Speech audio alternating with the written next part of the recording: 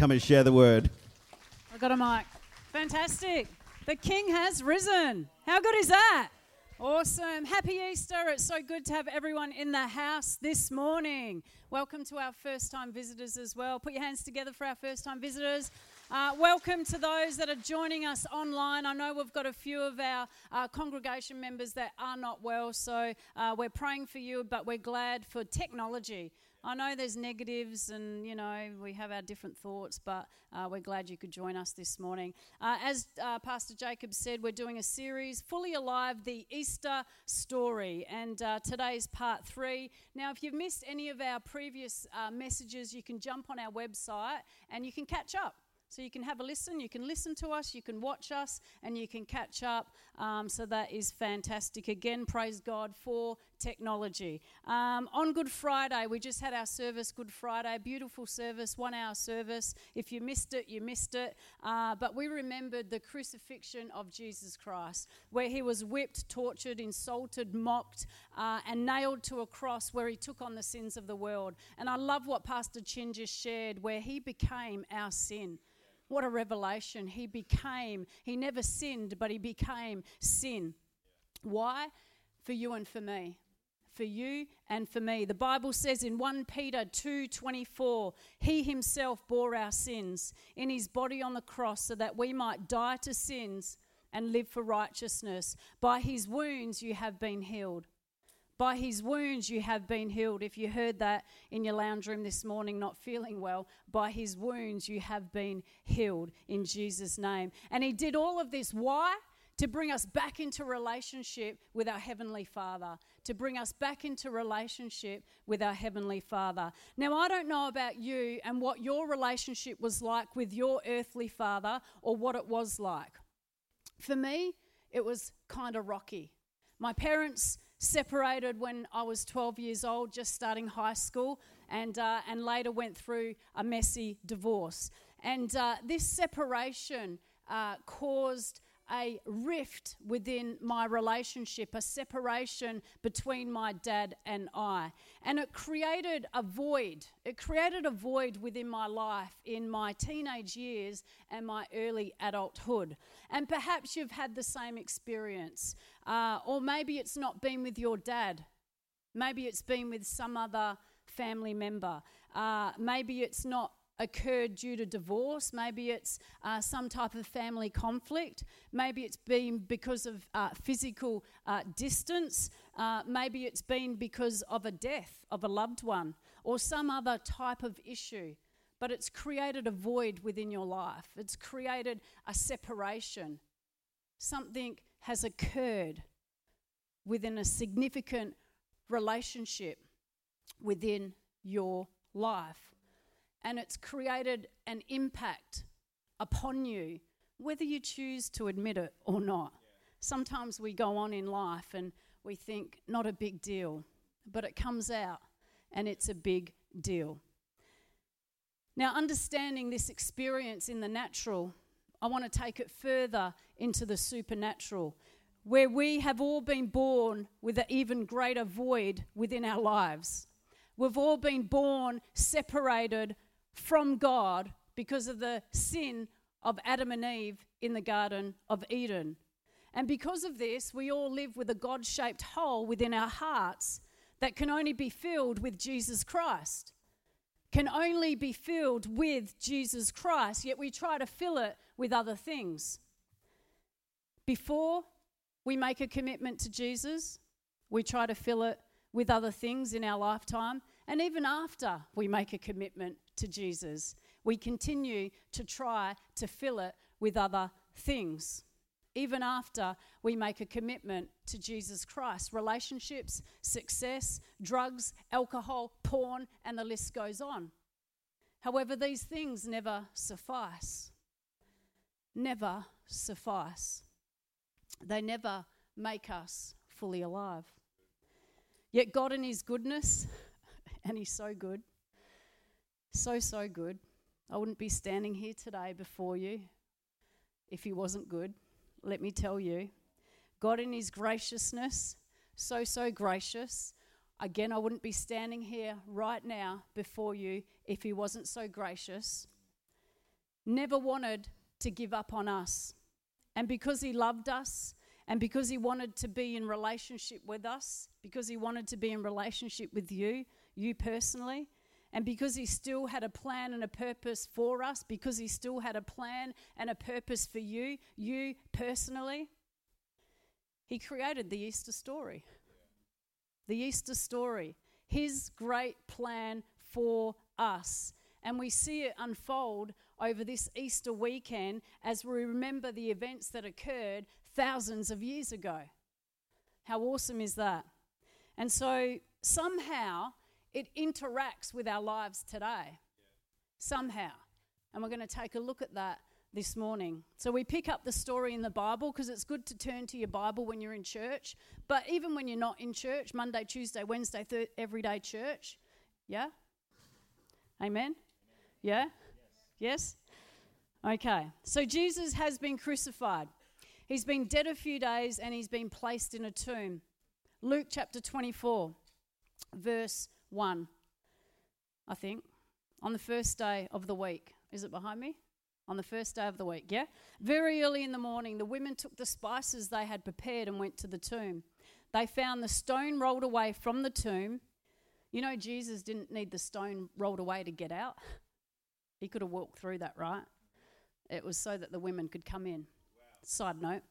But when they entered, they did not find the body of the Lord Jesus. While they were wondering about this, suddenly 2 men in clothes that gleamed like lightning. Imagine that. Gleamed like lightning stood before them. And in their fright, the women bowed down with their faces to the ground. But the men said to them, "Why do you look for the living among the dead? Why do you look for the living among the dead? He is not here, he has risen." We can do better than that. Well, that was 1 clap, 2 claps, 3 claps, 4 claps. Hallelujah.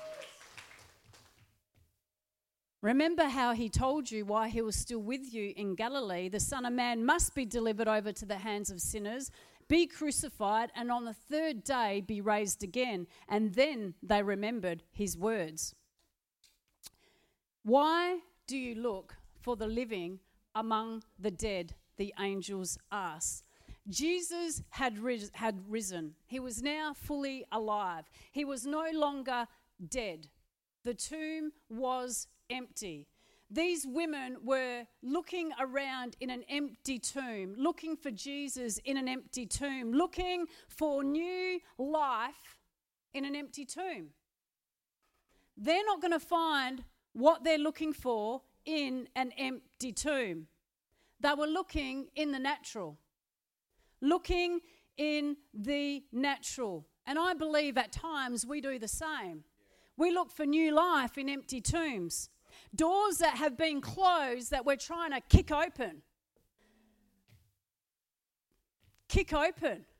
And if you're stubborn like me, you just keep kicking till you break your foot. Or stubborn like Jacob. Again, I've got the mic. I love it. Relationships that have been done with that we're trying to resurrect. Looking to the past when God's trying to do a new thing. Looking behind when he wants us to look up ahead. We're looking for new life in empty tombs. Holding on to mistakes when God has forgiven us. Insisting we're not good enough when God says we are. Yeah. But no, not me, Lord. God's saying, yes, you. No, but I can't, not me. Yes, you. Yeah. Letting go of what is known for the unknown. Looking for new life in empty tombs. Pecking about like chickens when God has called us to soar like eagles. Why do you look for the living among the dead? God says. Some of us are trying to live our resurrected lives in empty tombs. God is calling us to let go. And I'm preaching to myself here, don't worry. God is calling us to let go. Let go. Let go. Jesus is now fully alive. He is not here. He is risen. Amen. We read on. Verse 9. When they came back from the tomb, they told all these things to the 11 and to all the others. And it was Mary Magdalene, Joanna, Mary the mother of James, and the others with them who told this to the apostles. But they did not believe the women because their words seemed like nonsense. Peter, however, got up and ran to the tomb. Don't you love Peter? Bending over, he saw the strips of linen lying by themselves, and he went away, wondering to himself what had happened. I want to draw our attention this morning for a moment to the strips of linen that were lying by themselves on the floor. These are the grave clothes that Jesus was wrapped in when he was placed in the tomb. And I want to jump back to Lazarus for a moment. Now, Lazarus was a man who Jesus had raised from the dead before his own crucifixion. Lazarus had been dead 4 days, and everyone was overcome with grief. His sisters Mary and Martha were beside themselves. His family, his friends were just also overcome with grief. And even Jesus Christ himself was just, that was his friend. He was, the Bible says that Jesus wept. And Jesus said to Martha in John chapter 11, verse 25, he said this, I am the resurrection and the life. The one who believes in me will live, even though they die. And whoever lives by believing in me will never die. Do you believe this?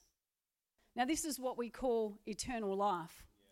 When we put our hope and our trust in Jesus Christ, we have eternal life. So essentially, we never die. However, we must put our hope and our trust in Jesus Christ. So after Jesus explained this to Martha, and they were surrounded by their loved ones and other believers and others, he asked that the stone be rolled away from the tomb of Lazarus. And he said in John chapter 11, verse 43, he said this, Jesus called out in a loud voice, Lazarus, come out. He probably said it louder than that. Shall I? Lazarus, come out. It was probably louder. The dead man came out. Think about that for a moment.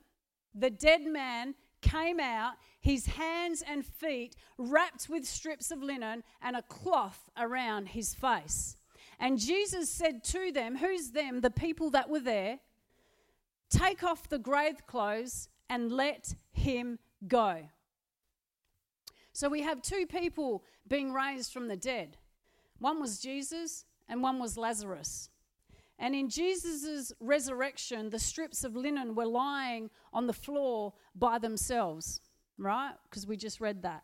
In Lazarus' resurrection, he came out of the grave still wrapped in strips of linen, wasn't he? His hands and feet were tied. I don't know, but he perhaps jumped maybe. I don't know how he actually came out. But anyway, his hands and feet still tied. And Jesus said to those that were standing around, watching this miracle take place before their very eyes, he said to them, take off the grave clothes and let him go. Lazarus needed the help of those around him to untie him, to release him, to set him free. My point is this. Yes, the power of God raised him from the dead. We're talking about Lazarus. Yes, the power of God raised him from the dead, but it was those around him, the community, his friends, his family, those that believed, those that loved him, that come alongside him to help set him free. He needed untying. He needed unraveling. Jesus said, come help. Take off his grave clothes and set him free. Let him go. Release him. You know, God has set me free from drug and alcohol addiction over 20 years ago. And though I've not been physically dead, though I've come close, I can tell you that. I know what it's like to be spiritually dead. Dead inside, empty inside, lost inside, confused, searching, wondering like there's something missing deep within my soul. There's got to be something more to life than this. Surely there's more to life than this. This can't be it. Something is seriously wrong if this is it. There has to be more. There has to be. I know what that's like. I know what it's like to be bound by grave clothes. I know what it's like to be trapped and restricted and needing to be set free. I know what that's like. I know what it's like to be in a big black hole and needing to get out, but not knowing how to get out by myself. I know what that's like. Though not physically dead like Lazarus, I know what it's like to be spiritually dead, needing a miracle within my life. And the way I got free was, yes, by the power of Jesus Christ that is alive and active today, but it was through community. It was through other people. It was through process. It was through people coming alongside me. It was through other believers.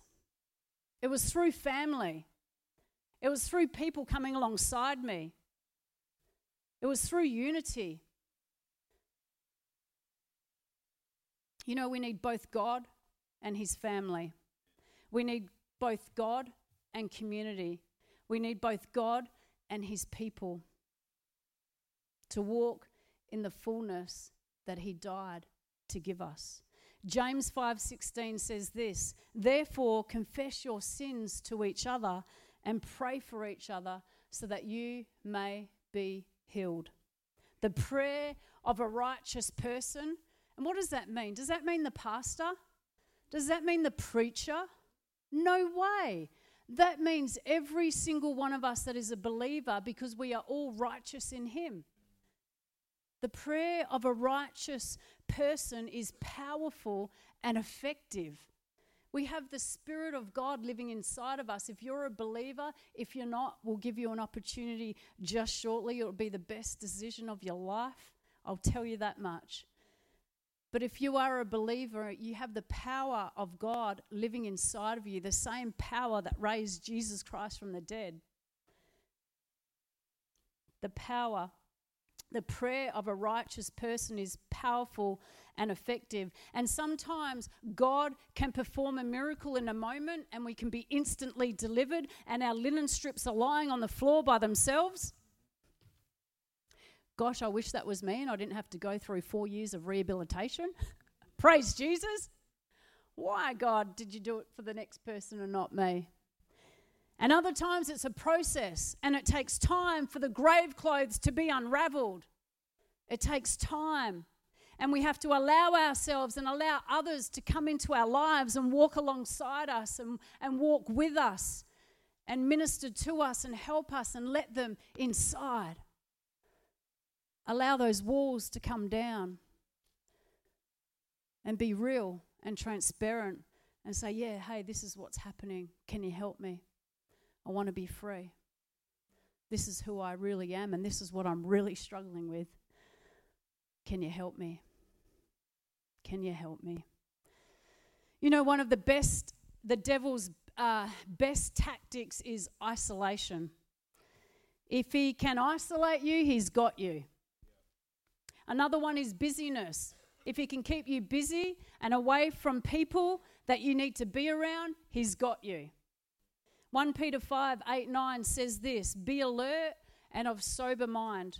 Your enemy, the devil, prowls around like a roaring lion looking for someone to devour.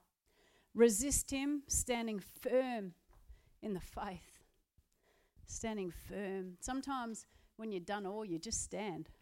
Lord, what do you want me to do? Just stand. But God, what do you want me to just stand? But God, what's just stand? That's me. Might not be you. Standing firm in the faith because you know that the family of believers throughout the world is undergoing the same kind of sufferings. God calls us to connect not only to him but with his people. And so we read on. After Jesus has been risen from the dead, his disciples are struggling to believe. And he spent so much time with them and he told them exactly what's going to happen. But we can't judge them because, you know, who are we to judge, right? I mean, yeah. So we read earlier in Luke chapter 24, verse 11, it says this, "But they did not believe the women because their words seemed to them like nonsense." I think that's funny that that's in the Bible. And you know what? Not much has changed today, really. has it? If you think about it, a lot of people hear the gospel and they think it's nonsense. They do. They think it's nonsense. They think it's nonsense. And a lot of the times, words, when it's just words, it actually can sound like nonsense. And the reason why is people actually need an encounter with the living God. They need their own encounter and their own experience with the love of Jesus Christ. We can do what we can, but that person needs to surrender their own life to Jesus Christ themselves. You can't make the decision for them. And so sometimes words are just words, and that's why it sounded like nonsense. Because people need an encounter themselves for the living God. And then you can't deny it. Yeah. You cannot deny it. Nobody can deny the experience I've had with Jesus Christ. I don't care what you say to me. I know what God has done in my life. And no one could ever take that away from me, ever. Because I know I've had an encounter with the living God. Amen? And so Jesus, because he's so gracious again and he's so kind and he never gives up on us and he continues to go after us, his love is reckless and he completely loves us. He appears to the disciples at a dinner. They're always eating, these disciples. That's my excuse. The disciples ate, why can't we? And so he appears to them, and so now they are convinced that Jesus has indeed been risen from the dead and is fully alive. So now they're convinced, except one guy wasn't there, and his name was Thomas. And so Thomas is still struggling to believe. He's struggling to believe. And so he wasn't at this dinner, unfortunately. And this is what we read about Thomas in John chapter 20, verse 25. It says this. So the other disciples told him, so they're talking to Thomas, they're like, we have seen the Lord. Like, words again, words, we've seen him. But he said to them, unless I see, Thomas has got to be a little bit stubborn. He's looking for cold, hard evidence, right? Unless I see the nail marks in his hands and put my finger where the nails were and put my hands into his side, I will not believe. A week later, his disciples were in the house again and Thomas was with them. And though the doors were locked, Jesus came. I think he just come through the wall or something, or through the door. He just appeared. Because he doesn't need doors or walls, does he? He just appears. And he stood among them and said, peace be with you, like we just did at communion. Then he said to Thomas, and because he's so gracious and he's so kind and he meets us where we're at. And that's the awesome thing about God. He meets us where we are at. The Bible says you just need faith as small as a mustard seed. You can bag Thomas out. You can judge him. Faith as small as a mustard seed. Then he said to Thomas, put your finger here, see my hands, reach out your hand and put it into my side. Stop doubting and believe. Stop doubting and believe. And so I want to encourage you this morning, if there's any area in your life where you perhaps are doubting yourself, doubting what God says he will do. Maybe God's made you a promise and you're thinking, I can't see it. In fact, I seem to be getting further away from the promise. God, I thought you said this, yet here I am over here. What's with that? If you're doubting in that area, if you're doubting your future, if you're doubting your dreams, if you're doubting that God will take care of your family, if you're doubting that God's going to take care of your finances, if you're doubting that there is even a God, if you're sitting here right now and thinking, I don't even know if I believe in this God of yours. You've had an encounter, that's good for you, but what about me? God's never touched my life. I don't even know what you're talking about. Perhaps you're sitting here right now and you're doubting. You're doubting. You're doubting that he can perform that miracle in your life. You're chasing a miracle. You're praying. You're crying out to God. And he's not meeting that need. And you're beginning to doubt. I want to say to you this morning, the same thing that Jesus said to Thomas is stop doubting and believe. Stop doubting and believe. You only need faith as small as a mustard seed. God can come into your life and perform a miracle and move powerfully. And all you have to do is like, okay, God, I surrender. I know that you can do that. I'm sorry for thinking otherwise. I give it over to you again. I release it to you. You know, if God can raise Jesus and Lazarus from the dead, he can perform a miracle in your life. Romans 8:11 says this, and if the spirit of him who raised Jesus from the dead is living in you, he who raised Christ from the dead will also give life to your mortal bodies because of his spirit who lives in you. We just spoke about that earlier. The same spirit that raised Jesus Christ from the dead is living in you. If you're a believer, think about that for a moment. That is powerful. That is powerful. Do not disqualify yourself. And if you're not a believer, I'm going to give you an opportunity in just a moment. I remember when I gave my life to Jesus Christ. We'll never forget that moment, ever. The Easter story is all about Jesus, yes. And a lot of us stop and our focus goes to Jesus. It goes to the cross, and so it should.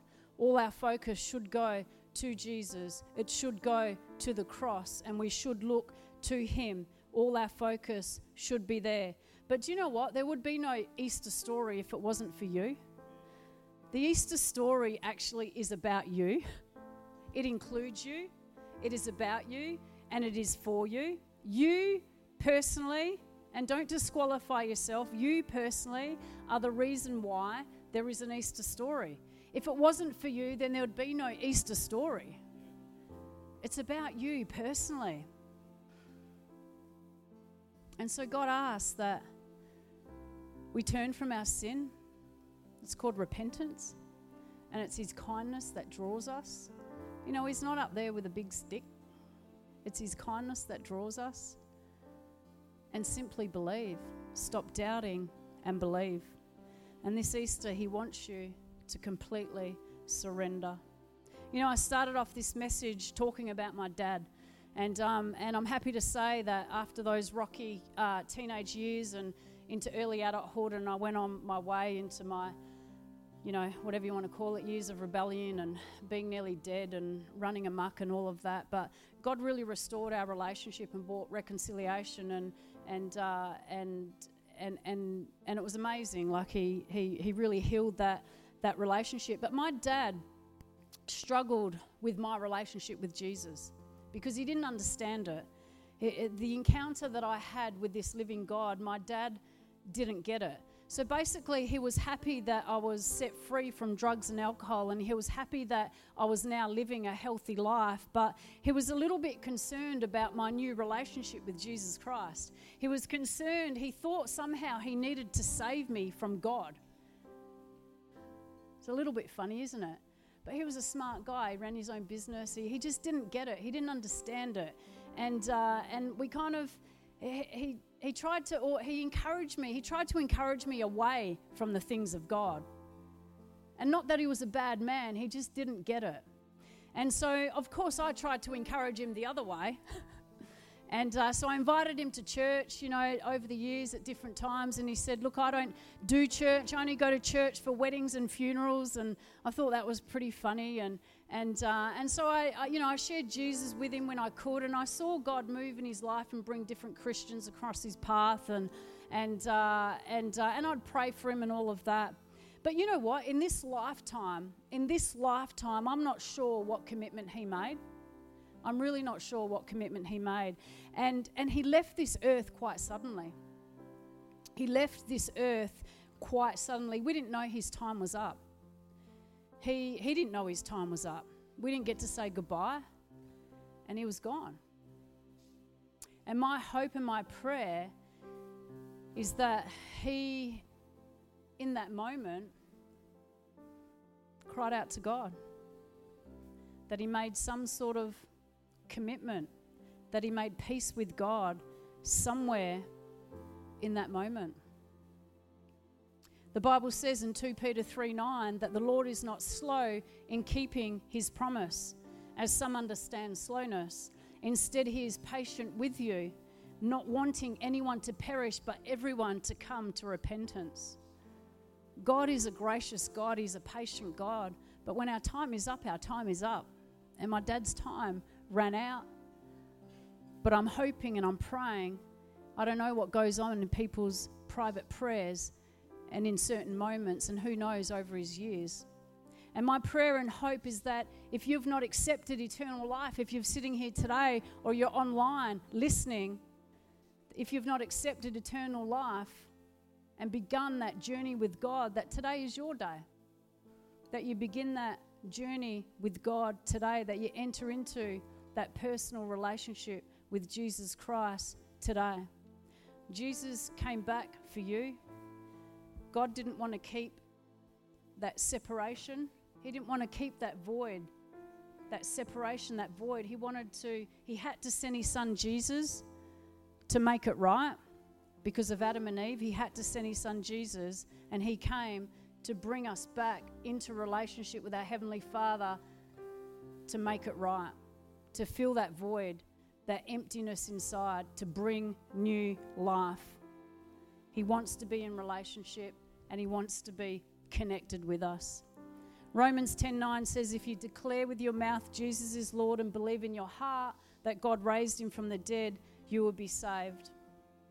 And it's a simple prayer, just turning from your sins and surrendering your life to Jesus Christ. And so I'm going to give you, if you're here this morning and you've not done that, an opportunity right now. We're just going to all close our eyes and bow our heads, and we're going to pray all together. And if you'd like to pray that prayer, or perhaps you've prayed it a very long time ago and you'd like to make a recommitment this morning, we're going to pray that prayer all together and just believe it with all your heart as you speak those words out of your mouth. If you're joining us online and you'd like to do that, just really believe it from where you're sitting right now. Church, if you'd follow, and whoever else wants to pray that after me. God, I thank you that you sent your son Jesus to die on a cross for me. I ask that you forgive my sins. Wash me clean. Today I choose to make you my Lord and Saviour and live for you for the rest of my life. I thank you for forgiving me. In Jesus' name, amen. Just with our heads bowed, if our heads can continue to be bowed. If you prayed that prayer for the very first time this morning, or if you prayed that as a recommitment this morning, if you just want to lift your hand up in the air, just so I can see it, I'd love to pray with you. I've got some resources for you. If there's anyone here, if you just lift your hand up, if you prayed it for the very first time this morning. If there's anyone online as well, if you reach out to us in the comments or direct message, we'll make sure we reach out to you. Just a couple of more moments. If there's anyone sitting here, if you prayed that for the very first time, if you just slip your hand up in the air.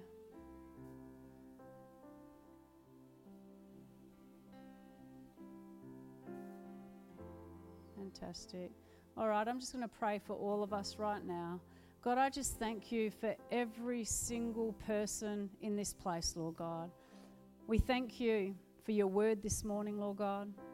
We thank you for your presence in our lives, Lord. We thank you that you came to set us free, to give us victory, to forgive our sins. We thank you for your shed blood.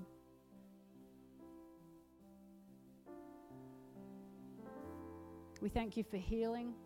We thank you for restoration. We thank you for reconciliation.